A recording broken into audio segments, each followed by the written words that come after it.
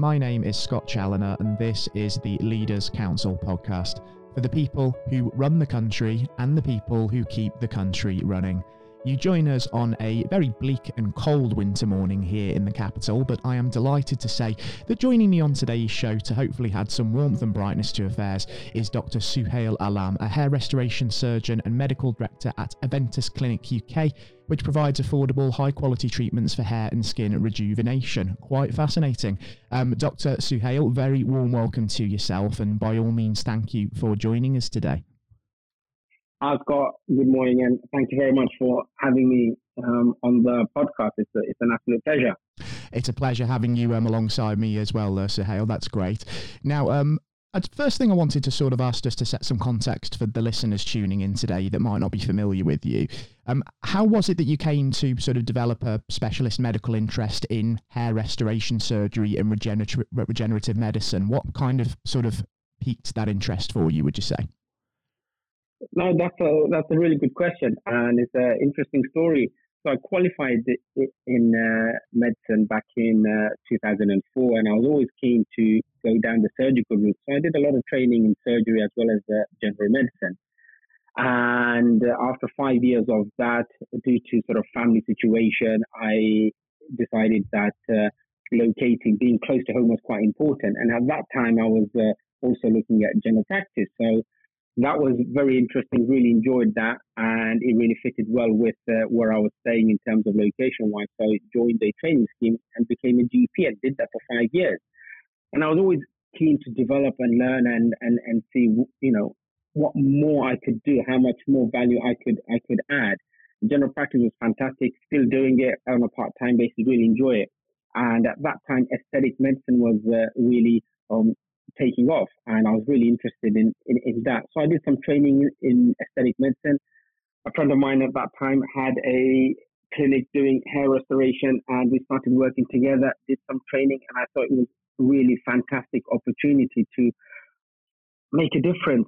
And I hadn't realized the impact it has on people's well-being, self-confidence when it comes to issues around hair and skin. Often the discussions are a little bit more superficial, but when you speak to individuals on a human level, there are people that are not able to leave the house because of how it makes them feel. They lack confidence in meetings or in public situations, affecting the relationship. And after seeing some of the transformation and the positive impact it has on people's life, I thought, really passionate about continuing in this field, and that's how I got into it. Yeah, really interesting story. And as you mentioned, sort of the well-being, mental health, self-esteem side of things there, the impact of your work on that side of things, I suppose that's going to have quite a significant impact in the coming months and indeed years, isn't it? Because in the aftermath of the COVID-19 pandemic, and of course we'll sort of touch on the specific challenges around sort of getting through the acute phase in a moment, I suppose people have become a lot more aware of their own mental health, their own well-being, their own self-esteem. And so it means services such as yours are going to be all the more important moving forward, I guess. Absolutely. I think one of the sort of plus points from this period we've gone through with the COVID over the last couple of years is the discussion around mental health and well-being. And it's become a lot easier to talk about, and people are now recognizing it. And I think, especially for men, traditionally, I don't think men have been very forthcoming when talking about these topics. And I think traditionally there's been a view that men have to put on a certain face or behave in a certain way, and they're not necessarily affected as much. And I think that narrative has now changed. And 90% of my clients, base when it comes to hair restoration, are men. And these are the conversations and discussions we have. And I find more and more people are ready to talk about this and now recognizing the need for taking care of themselves, their psychological well-being, as well as their physical well-being. So it's been really important that people have had this opportunity, and these discussions are happening now more and more in the media and public figures talking about the impact of mental health and mental well-being. Yeah, and it's becoming more acceptable as well for those in sort of leadership roles, isn't it, to also show that same vulnerability and be sort of open about their own struggles. So there are some real positives, I suppose, coming out of all of the tragedy associated with COVID. Touching on sort of the acute phase of the pandemic now, I can imagine that given you practice, general practice primary care, as well as, of course, your hair restoration and regenerative medicine side of things, that the pandemic did pose quite a few challenges for you. How was it sort of getting over some of the challenges that it did pose over the last couple of years? Yeah, it was very much a baptism of fire, really. I started the clinic back in January 2020. So this was literally when we were hearing in the news about something happening in Wuhan in China, and we're in UK thinking, no, it's not going to come this way. I think we'll be okay. I think a lot of us buried our heads, even in healthcare at that time. And I was, again, as I said, a practicing GP, and we were thinking, oh, it's probably not that serious. Let's just carry on.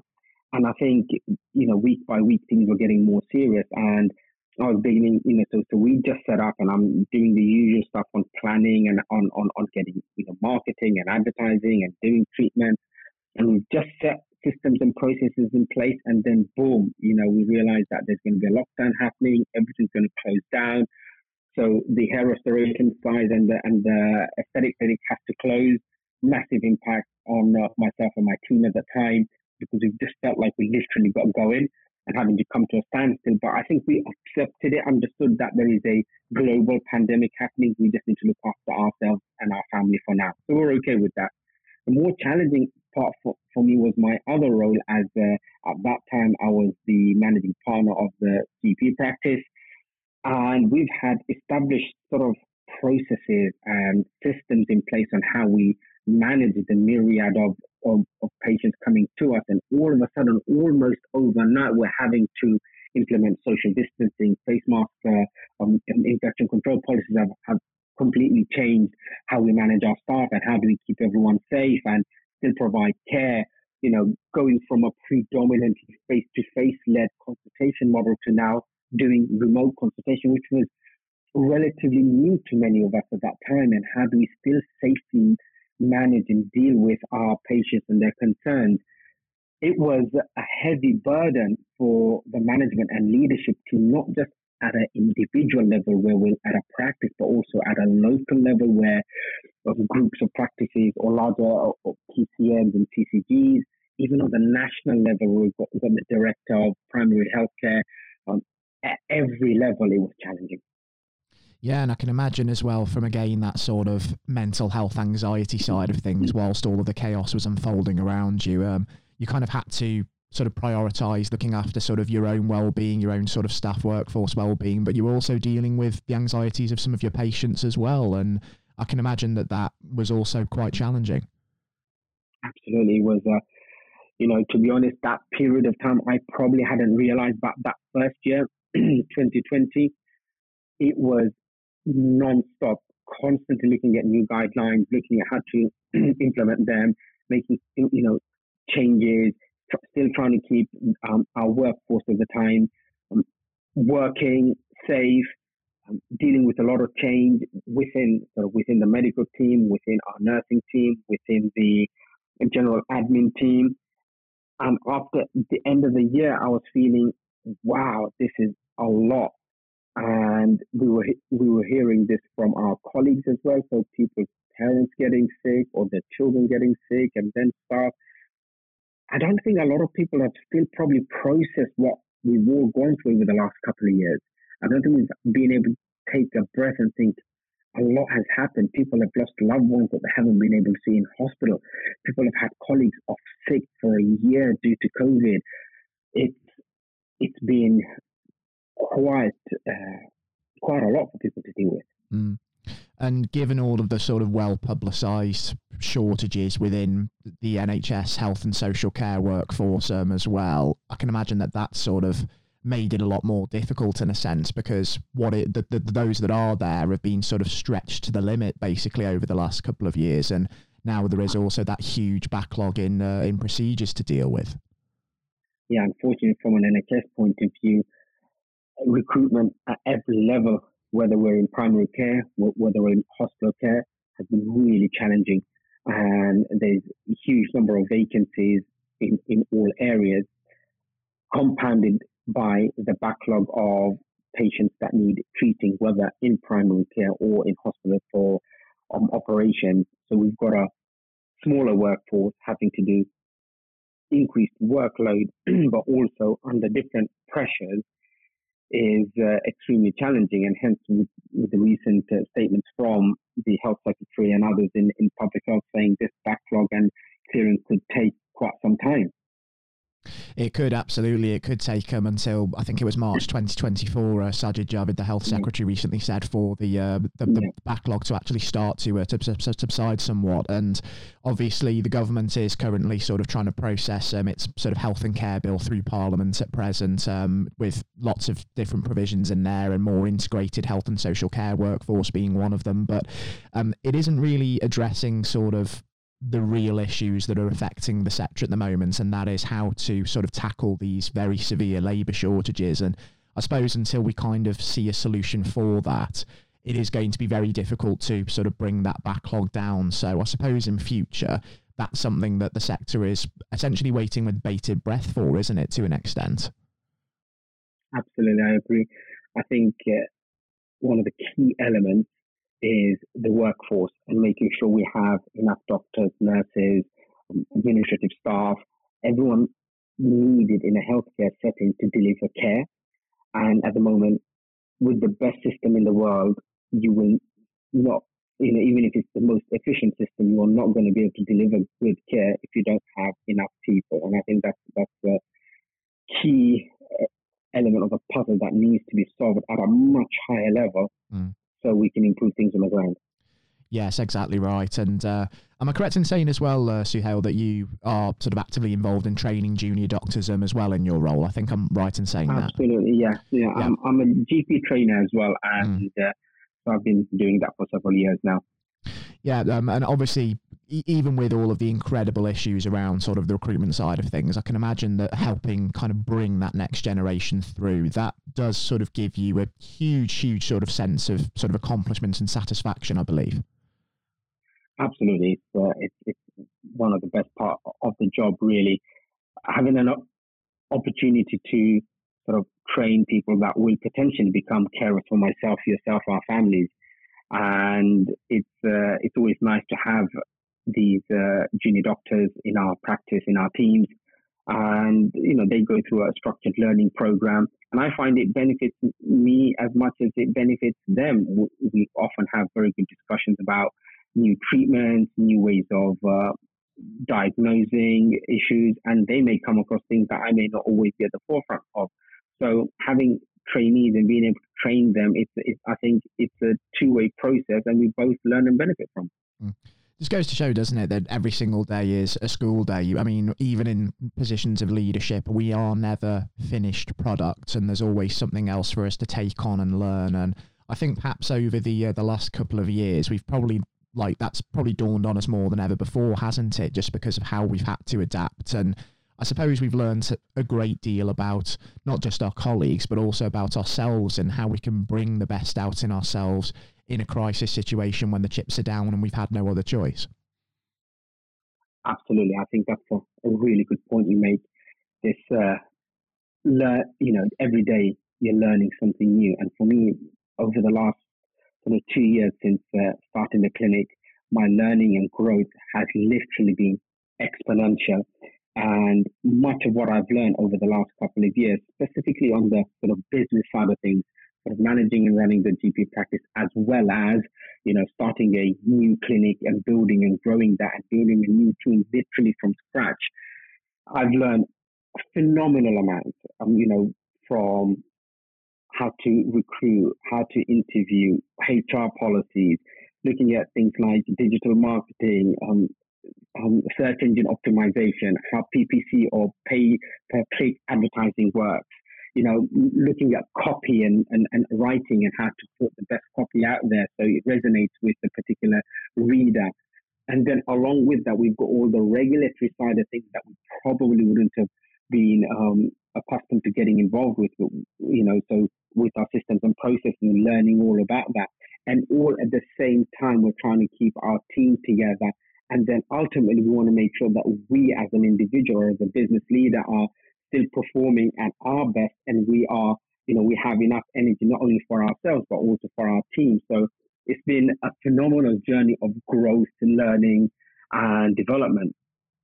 Yeah, it certainly seems the case, and just because as well, a lot of regular listeners on this podcast do tend to be sort of younger people of that kind of entrepreneurial mindset, let's say. Yeah. What are sort of the biggest pieces of advice based on your experience that you think that these sorts of people should heed to help them start their own businesses and really get on the road to success?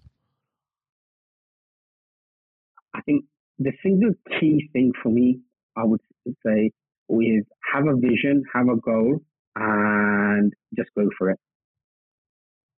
Yeah, just don't shy away. Simple. Yeah. I know it sounds simple, but it just have a goal, have an objective, have something that you want to achieve, and just stick at it.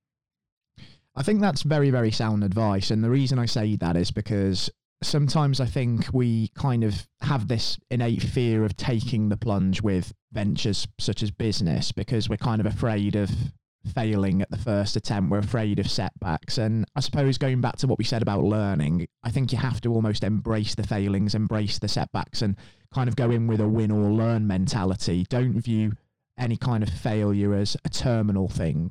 Use it to develop yourself, to grow yourself again, as we've touched on before, and then use that to improve and then move forward. I think, like I say, in some ways we maybe need to get a little bit better at that. Absolutely. That's a very profound observation. So one of the things I did about 8 months ago was take on a business coach, help me develop myself to the best of my abilities. One of the things that he mentioned was about the discomfort we feel as we're growing. We get growing pains as children. Now, that's no different to human beings as we're growing and learning new things. Sometimes you're going to be in a situation that is uncomfortable or we're not accustomed to. That is not necessarily a failure or something unsuccessful. It is a feeling we get of discomfort in a situation that we're not familiar with. And it's in those situations we're actually growing our most. And if we can accept that, recognize that feeling will pass. And on the other end, there will be learning, there will be growth, there will be development. And that's where success lies. I think that's absolutely right. Incredible observation there. And I think there's plenty of growth and plenty of success, hopefully, to come in the future, and plenty more for us to learn as well as we continue to develop. And I do want to talk about the future just before we do wrap things up on the show today as well, because obviously that NHS backlog is there, as you talked about. We're emerging from the acute phase of COVID and hopefully embracing the challenges of the post-pandemic world. So as that sort of really comes into view, Suhail, what does the future, do you think, hold for you in terms of your sort of primary care side of things, but also Aventus Clinic on the other side? And what are you really hoping to achieve over the next 12 months, let's say? I think it's a really good question, and I think it's really important that we do keep our eyes focused ahead and not be fearful of the future. And I think we learn from whatever's happened in the past, and we plan today and do what we do, and really focus on improving what's coming. So I am actually very optimistic of the future, and I think we as a nation, as human beings, and entrepreneurs in the UK, I think we will do great things. For myself personally, I know we're going from strength to strength. We're in year 3 now. I'm looking to grow my team. I'm looking to be able to provide more treatments to more people to bring about maximum value in terms of their well-being through hair and skin restoration. And so I look forward to growing year on year. With regards to primary care, I think, and in the NHS, we have people that will help solve these problems. It may take a while, but I think in the next few years, we will see a better utilization of technology in improving healthcare outcomes, improving access to healthcare. And I think we do have a resilient workforce. And within the next few years, we'll see a newer version of the National Health Service being able to meet the needs of the population. Yeah, hopefully so, certainly. Innovation is going to be a huge part of the health service moving forward into the future. And there are some incredible ambitions that you've outlined there and some wonderful visions. And I do certainly wish you all the luck in the world in really executing that to maximum effect, because it's such a fantastic cause. And I'd actually love to welcome you back on the show in the future, Suhail, actually, just to catch up on how all of that is being borne out for you, because it is wonderful the work that you're doing. It's fantastic what we've accomplished over the pandemic, despite all of these difficulties. And hopefully you are absolutely right, and we're going to be moving forward into a very, very positive future. Yes, Connor, it's been a pleasure. I'd be more than happy to come back and talk a bit more about my journey and the challenge, especially with from an entrepreneurial point of view, someone that didn't have any business background, being trained as a clinician, and then to start a clinic from scratch and build it and grow it. And my ambition is to get it to a level, where we are really providing maximum benefit. But not only that, creating a team where my ultimate goal, and I tell my team this, is that when I go into the clinic, going to work, I don't want it to feel like work. We work with people we enjoy, we treat and provide treatment to people we enjoy being in the company, so work doesn't feel like work. And if that isn't a rallying call to anyone with their own big idea but is maybe hesitant to go and execute it, I don't know what is. Like you say, you've gone in with, like I say, just clinical experience, gone and launched your own business, and look at where you are now. It's absolutely amazing, and a great message to those younger viewers out there.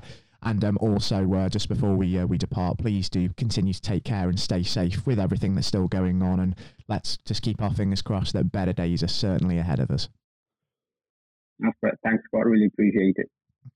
It was an immense pleasure for me to welcome Dr. Suhail Alam onto today's programme, and I do hope that everybody tuning in enjoyed the interview just as much as I did.